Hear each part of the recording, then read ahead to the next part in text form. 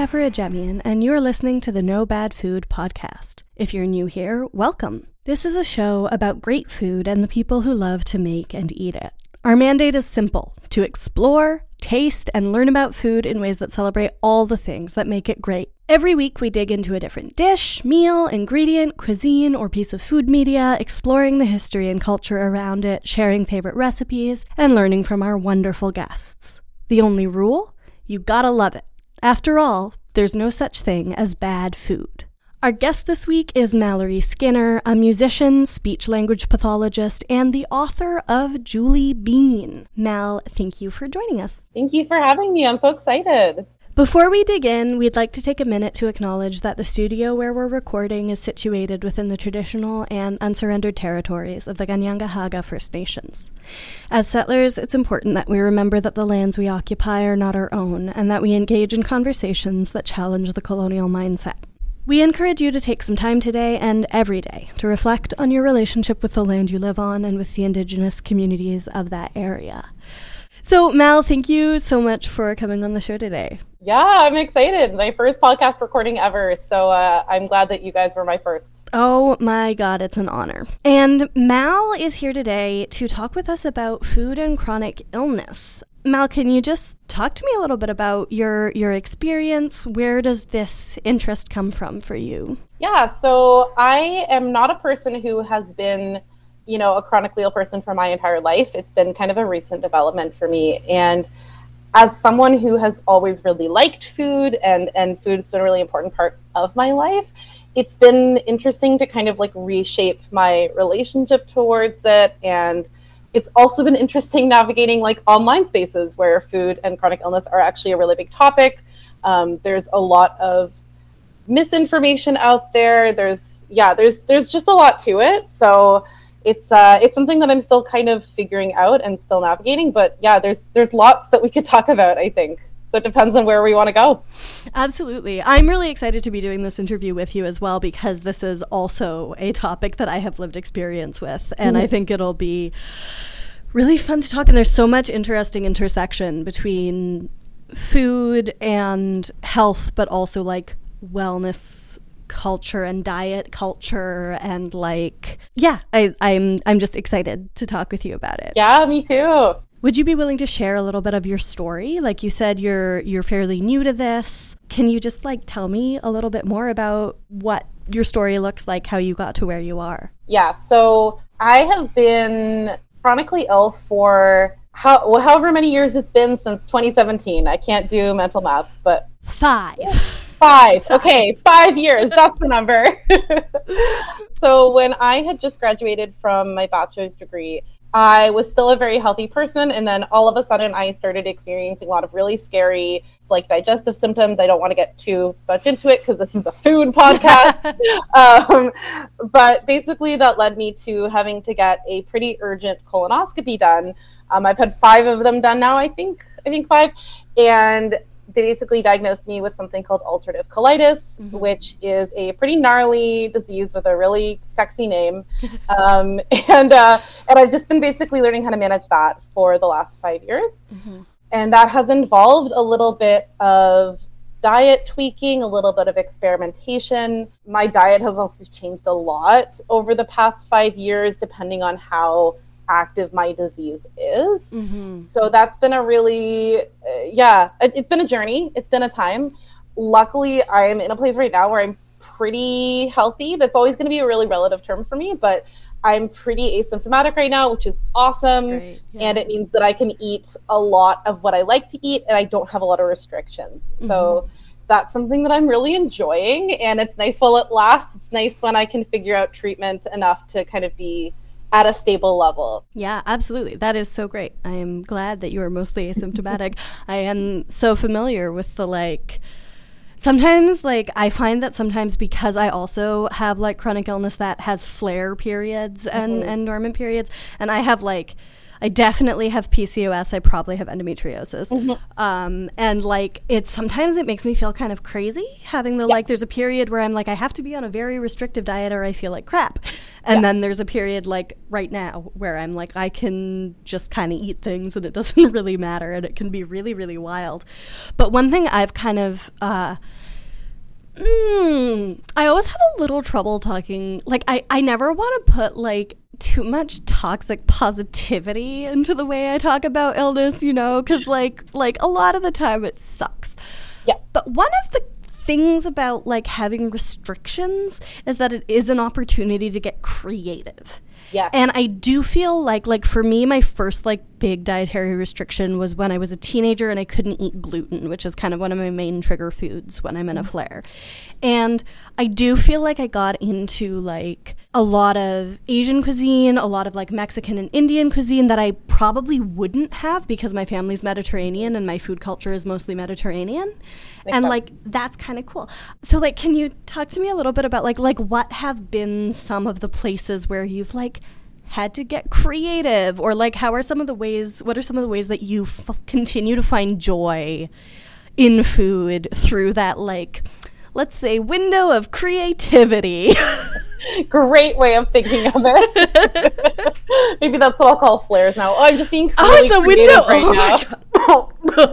Yeah, so basically one of my main restrictions, especially when I'm really symptomatic, is I can't have a lot of very fibrous foods. And this is a really interesting restriction because it's not one that most, like, you know, health food, nuts, or like kind of those wellness culture people will tout, you know, like you'll see people go low sugar or, you know, like you were talking about low gluten, like low dairy.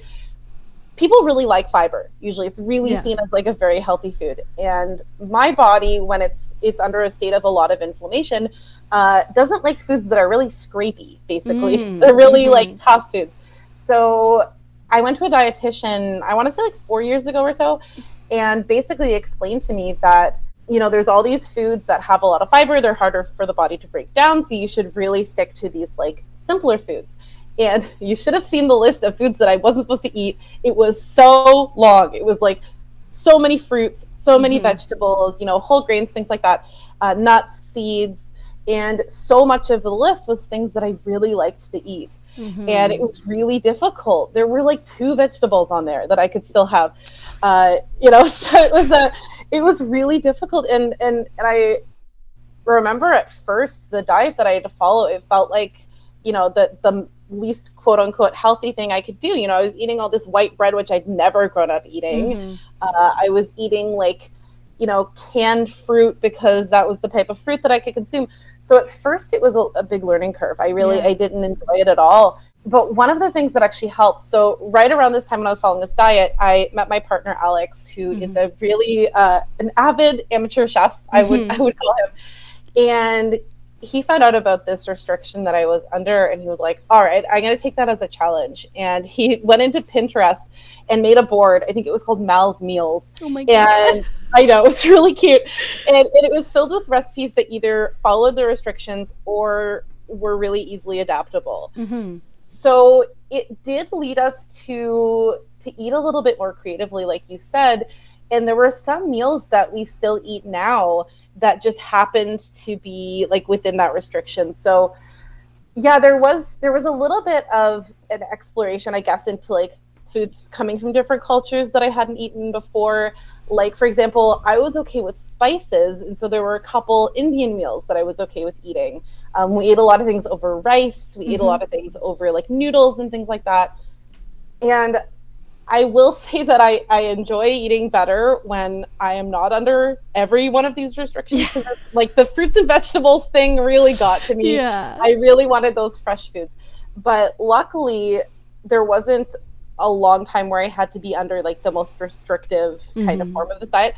I was able to like gradually introduce things back in. So at this point, I feel like I don't have a lot of things that I can't eat, but I do find that I have to stop myself from having nuts and seeds and popcorn, which is very sad because I love a good like salad with nuts on it. That's like a big thing. Or like I love a seed, you know, like a crunchy little snack. I do miss that. But yeah, I feel like I've been able to see food a little bit less, like, for a while it just wasn't something that I was enjoying because I was just thinking about all the things that I couldn't have. But Yeah. I think having, like, you know, an entire Pinterest board that was just full of things that I could eat and that I did find delicious was something that was really helpful. Something I often say when I talk about, like, having dietary limitations is that, like, I would much rather focus on foods that naturally do not have the thing I'm avoiding than have, like, a fake food. Like, I don't like gluten-free bread. Gluten-free bread, with the exception of I have one sister who is like somehow a baking wizard and makes incredible gluten-free bread, but she lives in Maine, so it's not like I can't, like, get it easily.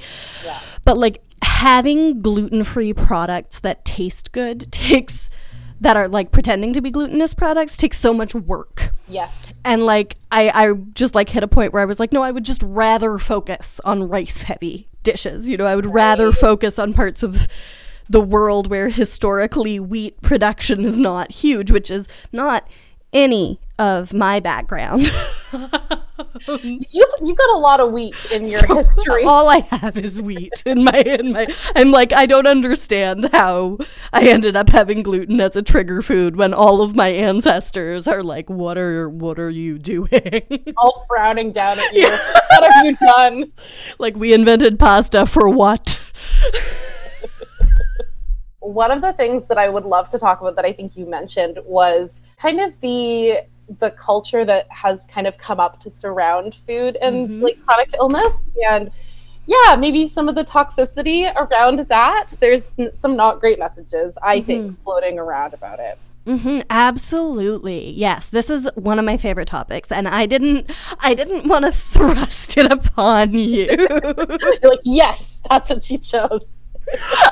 This is one of my absolute favorite topics, which, like, listeners of the show, you know that this is something I talk about. Food and illness, right? There's such a big movement of people these days who will say, like, you can cure anything based on how you eat. And now some of this is based in, like, ancient traditions like Ayurveda, which are, like, evidence-based through millennia of trial and error. And some of these are, like, artificially invented to drive up the price of celery or something. And it can be kind of bonkers being a chronically ill person and navigating that. Because I know, like, when I first got diagnosed with PCOS, which wasn't all that long ago, my diagnosis was, like, I don't know, a year and a half ago. The first thing I did... it was 2 years ago now. Wow, time flies by. The first thing I did was, like, okay, how can I, like, address this? Because I can't take hormonal birth control, which is the first thing people prescribe for PCOS. So I was like, this is not an option for me. And so I started kind of looking into it. And, like, when you look up PCOS and, like quote unquote natural ways to, like, balance your hormones or whatever, the things people say, it's like, it is like, don't eat gluten, okay. And I was like, I can cut out gluten. I know that's been a trigger for me in the past with health problems. That's no problem. But, like, gluten, dairy, sugar, quote unquote processed foods, which is a term we should dig into because it is a meaningless term that everybody thinks. That doesn't actually have a definition or meaning to it. Yeah, like, they mean, like, anything in a wrapper, but you can get raisins in a wrapper, and raisins are technically processed. And it's like, you know, oh, if you just eat a little date as a little snacky snack, you're never going to want to have chocolate again, which, like, I grew up only eating dates as a little snacky treat, and I still love chocolate. Imagine that. But then it's so bonkers because, like, I did cut out gluten. I cut out, like, gluten and dairy for a month initially, and cutting out gluten helped so much in that period. And cutting out dairy, thank God, did nothing, and I was able to start eating ice cream again. Oh my goodness. I'm so glad. I don't know how I dodged being lactose intolerant, but, like, I did. You've been blessed. I've been blessed. Me and my Lactaid pills are best.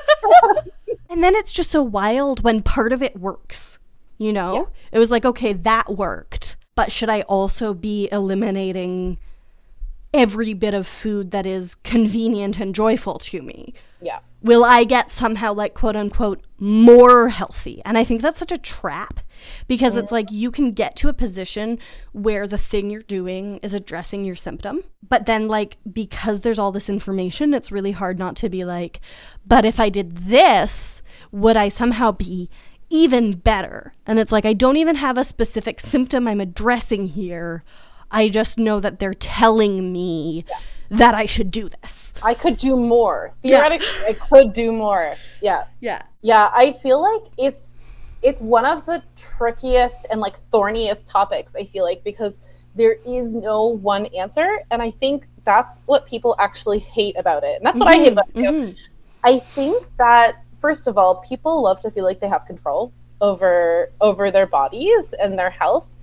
And I think that's why people cling to this idea that, well, if you just do everything right, you can be better. You can be okay. You know, like, I belong to a bunch of Facebook groups for, you know, all the different stuff I've got going on.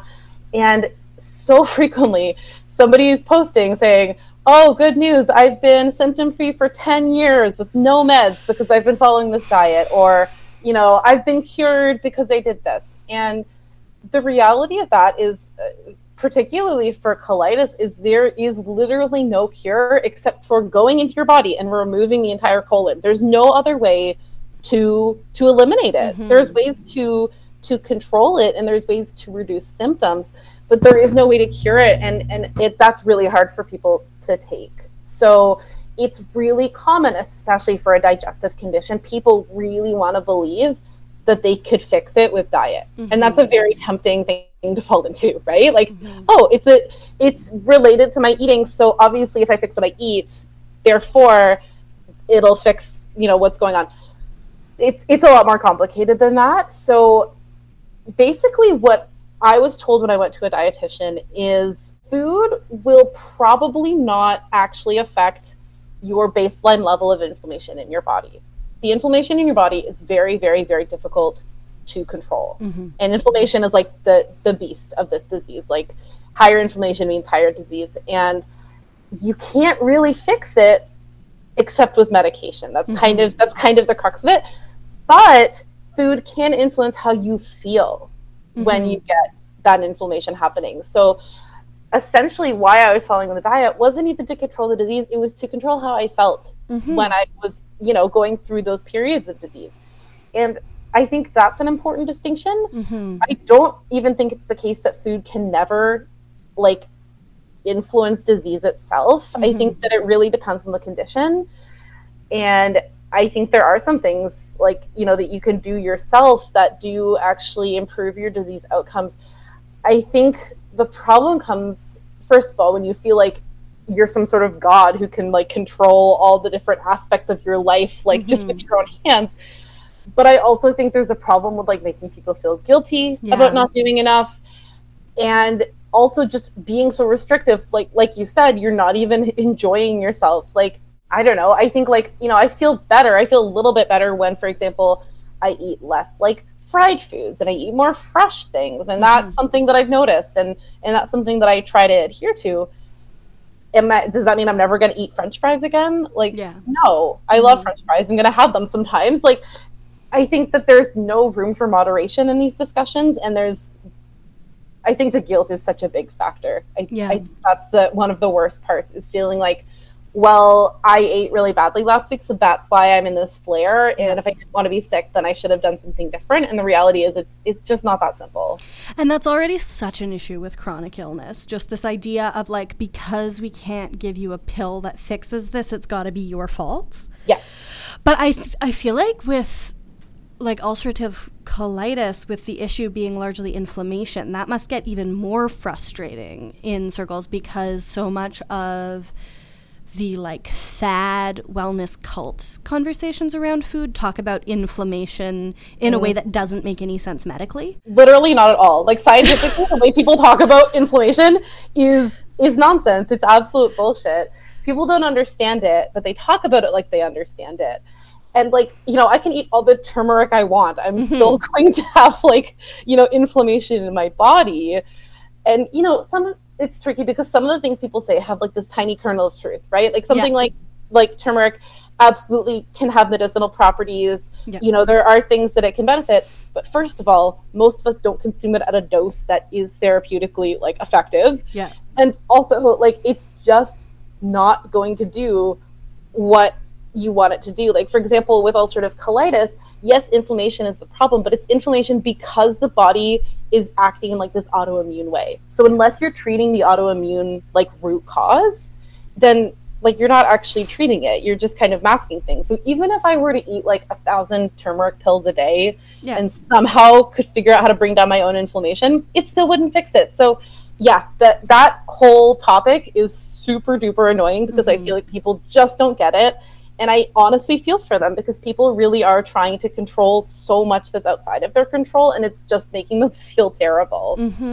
Yeah, absolutely. We're going to take a break for the mid-roll, and when we come back, I want to talk more about this idea of moderation and balance and the ways that I think I'd like to talk a little more also about the idea of like guilt in chronic illness and this like heal yourself push, because I think there's a lot there that can be discussed. So when we come back. If you're enjoying the show so far, please make sure to hit subscribe on whatever platform you're listening so that you never miss a new episode. While you're at it, why not consider leaving a rating and review on Apple Podcasts or sharing this episode with a friend? For every new rating and review we get during the month of December, we'll be donating $2 to the Depot, our local food bank here in NDG. This is the holiday season. It's a great time to give to particularly like community-focused food charities. So the Depot can turn every $1 into $3 worth of food for a family in need. Leaving a review is easy, it's free, and you'll be functionally donating $6 worth of food to people who need it. So if that's something you want to do, if you're feeling that holiday spirit, leave us a review and we'll make a donation. You can read all about what the Depot is doing at the link in the description of this episode. We also have new merch, so click the link in our bio to check the merch out and maybe get yourself some swag or swag for the people you love. Before we get back into the show, I want to mention just briefly that going into the second half, we will be talking about diet culture and disordered eating and things like that. So if that's triggering for you, you may want to take a step back from the second half of the show. One of the things that got me really excited about this show in the first place is this idea that we're talking about food in a morally neutral way. And one of the first episodes I did was the salad episode, where I talked about how salad is like both unfairly praised and unfairly maligned. And like maybe we should just consider salad to be like a food that you can enjoy or not. And ideally, I would like to see that attributed to like every food. I would agree. But when we're talking about particularly wellness culture, and when I say wellness culture, I'm really talking about the like mainstream, like quote unquote Western world version of wellness culture that sort of lifts things from other traditions, because I want to make sure that I am not maligning medicinal food and the fact that many, many cultures have herbal and nutritious healing cultures that are effective. And they are, you know, medicinal practices that people study for years and get trained in and are practitioners. And it's very different from somebody's TikTok account where they talk about juicing. That's not Katie on Instagram. So I am not talking about Ayurveda. I am not talking about traditional Chinese medicine. I am talking about the people who think that they know everything about Ayurveda and traditional Chinese medicine because they watch someone's YouTube video. But I know what I've found, especially looking at like my two main things are PCOS and endometriosis. So the conversation there tends to be very dominated by women. There aren't a whole lot of non-binary and trans-masc folks talking about PCOS and endo. There are some, which is great. But and it tends to be very focused on fertility and on aesthetic. So it's extremely focused on losing weight and extremely focused on, quote unquote, preserving fertility, which is a weird place to start in the first place for me as someone who really does not want to get pregnant again and doesn't necessarily want my body to change. One of the ways that people in wellness culture or diet culture talk about food is they'll talk about actual foods as poison. Yeah. So, like, they'll talk about gluten or sugar or, like, as we previously said, that mystery topic of processed food, which I think we should maybe address what we mean when we say that very scathingly, but, like, just, like, that's just, like, a category people just use to mean, like, anything that can make me feel like I'm doing the right thing. So when you're talking about managing symptoms or curing illness, depending on what language you use around it, those are very different things. And you're also talking about food as poison. That's a kind of discourse that puts the blame on the person.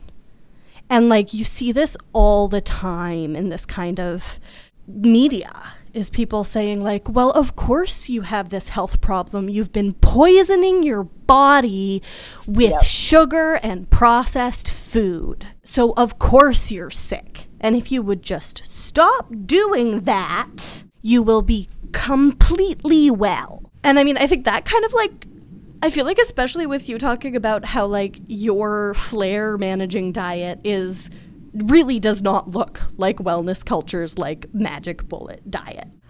Yeah. So what does that look like in your experience? Oh my gosh. Well, first of all, I wanted to say, one of the things that really bugs me the most is the way people talk about, exactly like you said, food is poison, and the word toxic is so prevalent. It is one of my biggest pet peeves, because the way that people use it is not what it means at all. It's just not what it means. And people will, like you said, blame foods for everything. And you'll see it in, like, you know, boomers on Facebook will be like, oh, kids these days are diagnosed with so many things. It's because of all the toxic chemicals that they consume. Oh, chemicals, that's another one that people use without, you know, actually knowing what it means. You know, that's why, like, when I was a kid, we didn't eat any of this garbage, and that's why we're all healthier. Meanwhile, these people were definitely eating, like, Twinkies every day and, like, you know, drinking like crap sodas, like there's, you know, it's not even true, the things that they claim. But yeah, I see that all the time, and it's really interesting because none of it is founded in anything, and yet people are so confident about it. Honestly, I don't let that part necessarily get to me, just because, like, I've always been a very, like, skeptical person. I've always been, like, very, very science-minded. I was a science grad. I always look at things like, does that make sense? Like, the anatomy of it all? And I know to, like, fact check it. So that part is, like, okay for me. The part that really bothers me is, like you said, the diet that I've had to follow in the past is not the one that is necessarily tied to what people consider healthy. And I think that our definition of, like, healthy versus unhealthy is not a helpful distinction, and it wound up making me feel kind of shameful sometimes, and kind of weird, because I would find myself thinking, okay, well, the things that people say are healthy, I know for a fact that if I ate that, I would not be healthy. I would be less healthy. And so where does that leave me, right? It's like, I know I need to follow this, but I know that other people are going to perceive it in such and such a way. So it did lead to some weird cognitive dissonance. Yeah. And I don't know the solution to it, you know, besides people just calming down a little bit about like what other people eat. I mean, I guess that's what it all comes down to. Yeah. This is like my favorite. I could talk about this. I could do a series on this. Like, this is all I want to talk about all the time. Amazing. But it's like, yeah, like when I first was like trying to figure out all of my initial chronic illness, like cluster symptoms when I was a teenager, I remember I did an allergy panel, and it was like not just gluten, which is like my kind of major one that when I'm having a flare I need to reduce, but like tomatoes, citrus, like stuff like that was just like part of what I ate all the time. Yeah. And is like quote unquote healthy, right? Like citrus keeps you from getting scurvy. It's great. Like tomatoes have lysine. They're good for you unless they're bad for you. Because sometimes, like, it's so, what I'm getting at here is, like, it's so subjective. Like, yes, it's so individual. It's subjective. It's individual. It's according to your particular body chemistry, your particular history. And for me, the other chronic illness that I have is anorexia. And I've had that for my whole life, and it absolutely is part of the constellation of symptoms, right? Because like anorexia affects your health. Yeah. So I had this very like interesting realization, like this year, I'm 31 years old. I've had an eating disorder most of my life. I've like tried to go into recovery multiple times with varying levels because it's another relapsing disease, right? But like this sudden realization of like, oh, maybe I need to just eat enough food. Maybe this would be like a significant thing. And I feel like when you get caught up in like wellness culture, heal yourself culture, it's so easy, especially if you're somebody who has a restrictive personality, shall we say already. It's so easy to be like, oh, I should only be eating these like good foods, right? Yeah. And I think something that people do not realize, like you don't realize this unless you or someone close to you has gone through eating disorder recovery or unless you listen to maintenance phase, is that like dieting restrictively can be so much worse for you than like literally anything else.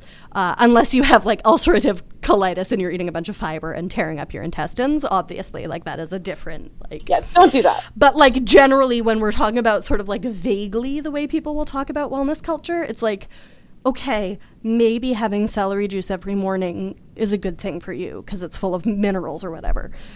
But if you're having celery juice every morning at the exclusion of everything else, it is not actually making you healthy.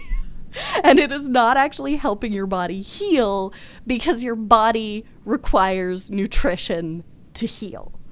Yeah. And so this is just like, I know this is like off the topic of like your illness specifically, but it's something that drives me crazy in wellness circles because it'll be like all this stuff that is like super triggering and super encouraging people to not eat. Yeah. And it's like if you have like pain, if you have fatigue, if you're lacking energy, like eat some food. Eat a food. Eat a food.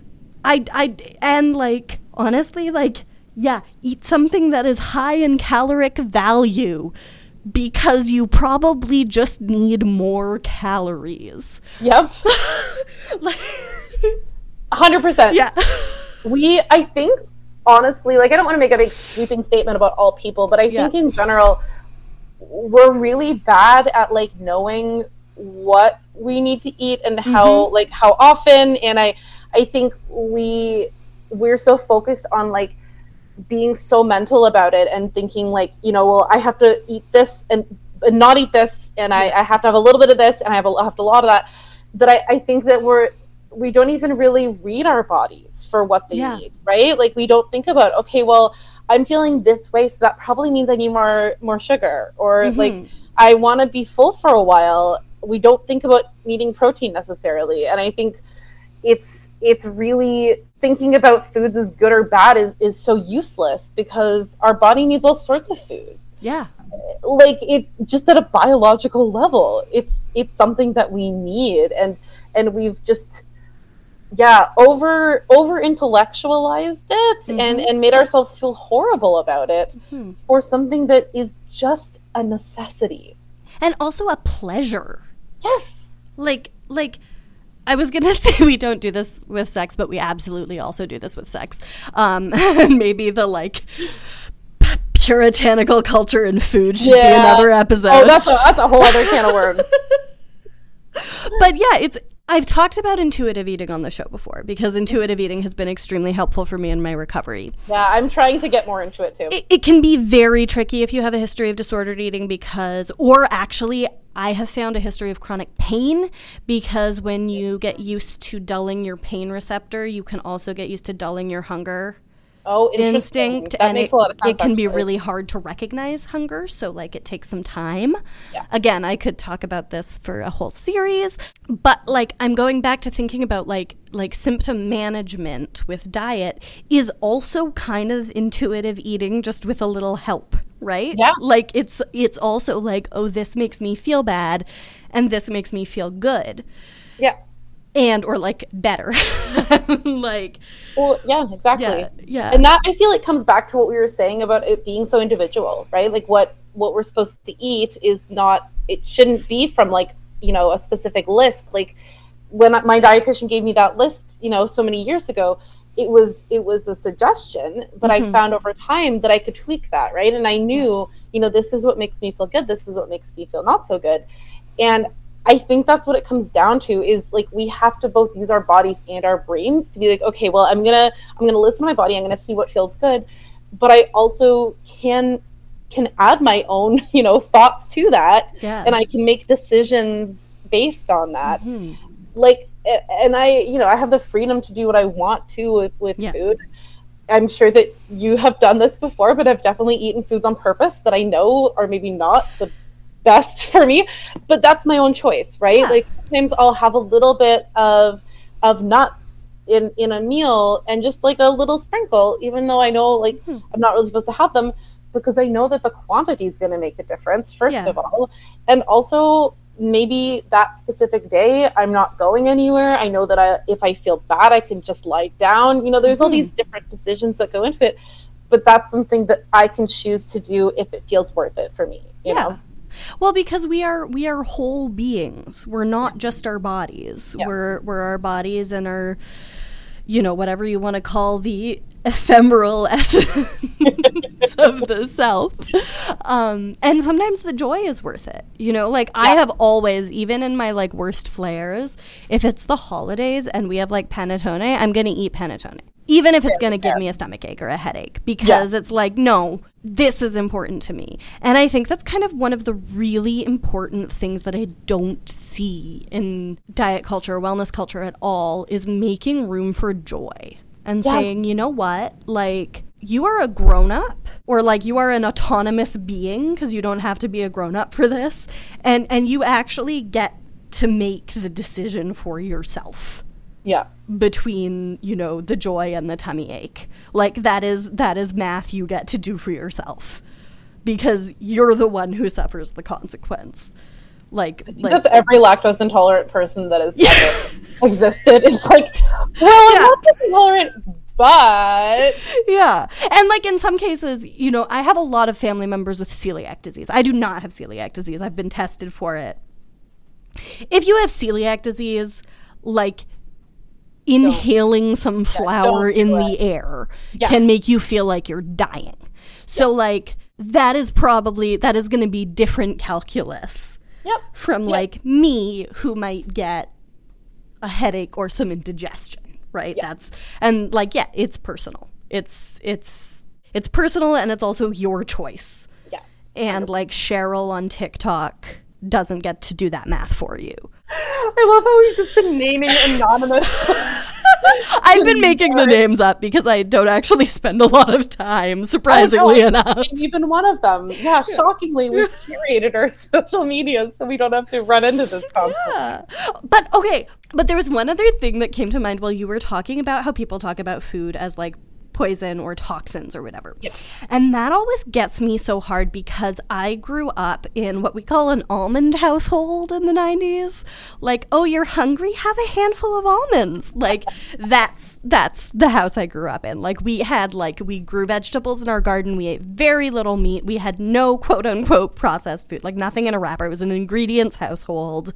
Yeah. If you were hungry, you had a piece of fruit or a handful of nuts. I we didn't celebrate Halloween. I didn't have Halloween candy. I like maybe got some chocolate from my grandparents at Easter. I was like as crunchy as they come as a kid, and I have so much chronic illness and pain. Yeah. And also, I don't think it's unrelated to me having anorexia.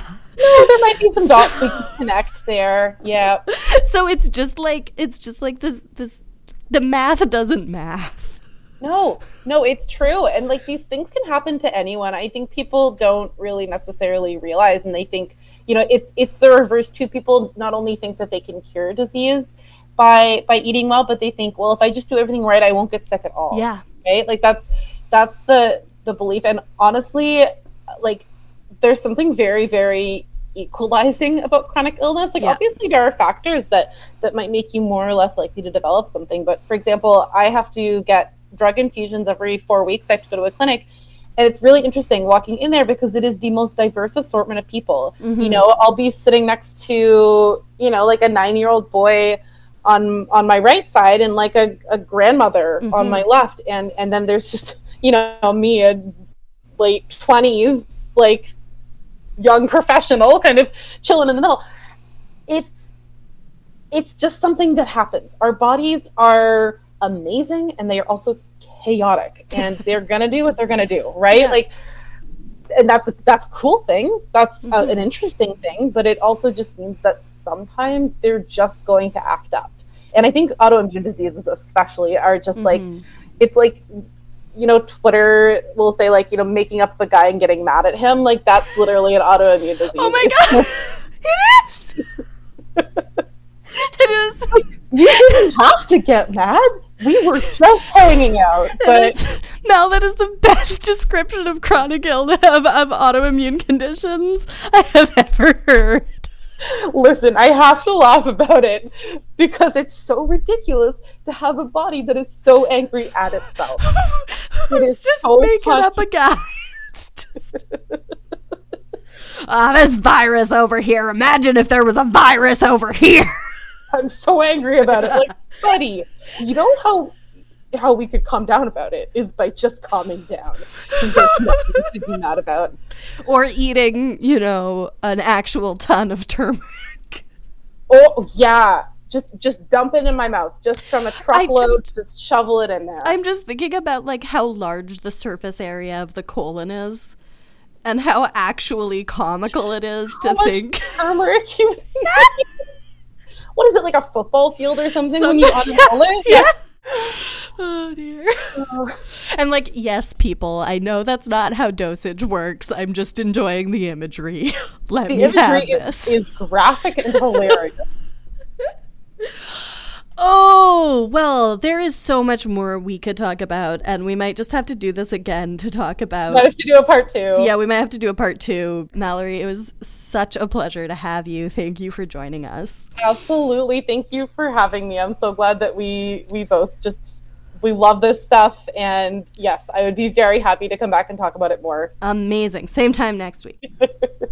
Now, before we go, is there anything you want to plug? I know you have a book that came out recently. You want to tell people about it? Yeah, so basically I recently put out I guess it's not a young adult novel, it's like a new adult novel, if that's mm-hmm. like a term that people know, coming of age sort of story. So it's called Julie Bean, and the link is on like my socials, which I feel like we could probably link to. Yeah, we'll link those. Perfect. Yeah. Besides that, you could find me on Twitter. I post semi-regularly on there about various things. I can't promise any quality control, but you're very welcome to join me over there. Fantastic. So that's Julie Bean. Look it up. Buy it. Thanks so much for listening to No Bad Food. Want to join in the conversation? Hit us up on Twitter and Instagram at NoBadFoodPod, and individually at Teverbear and at TomZalatni. If you liked this episode and want to help us make the show even better, head to patreon.com/NoBadFoodPod and donate.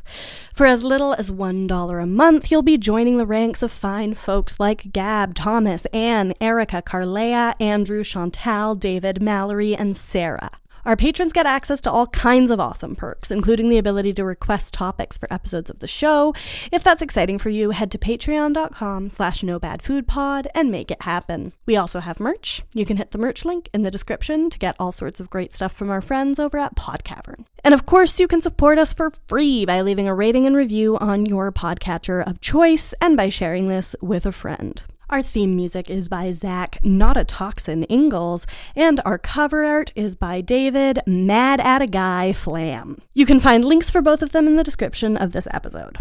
And last but not least, this show was produced by me, Tevra Jemian, and edited by Tom Zalatni as part of the Podcavern Network. You can find out about all the great shows on our network at www.podcavern.com. You understand. It just takes a little time. It takes a little time. It takes a little time with me. I hope you don't mind. We'll take it slow this time. You know I'm well worth the wait. No Bad Food is a proud member of the Podcavern Network. For more great shows like this one, head to podcavern.com. Report. Set collection. Discrepancy straight-lined, Moth said. Meet Moth. Moth travels everywhere and everywhen in search of, often deadly, discrepancies, and tries to make sense of the briefs she gets from collection. There were holes in the brief, you know. I don't like that. The Moth Collection Podcast. It's science fiction with a little bit of horror. It's weird and funny and romantic, and there won't be another season. 14 episodes, and that's it, people. Available wherever you get your podcasts. Presented by Podcavern.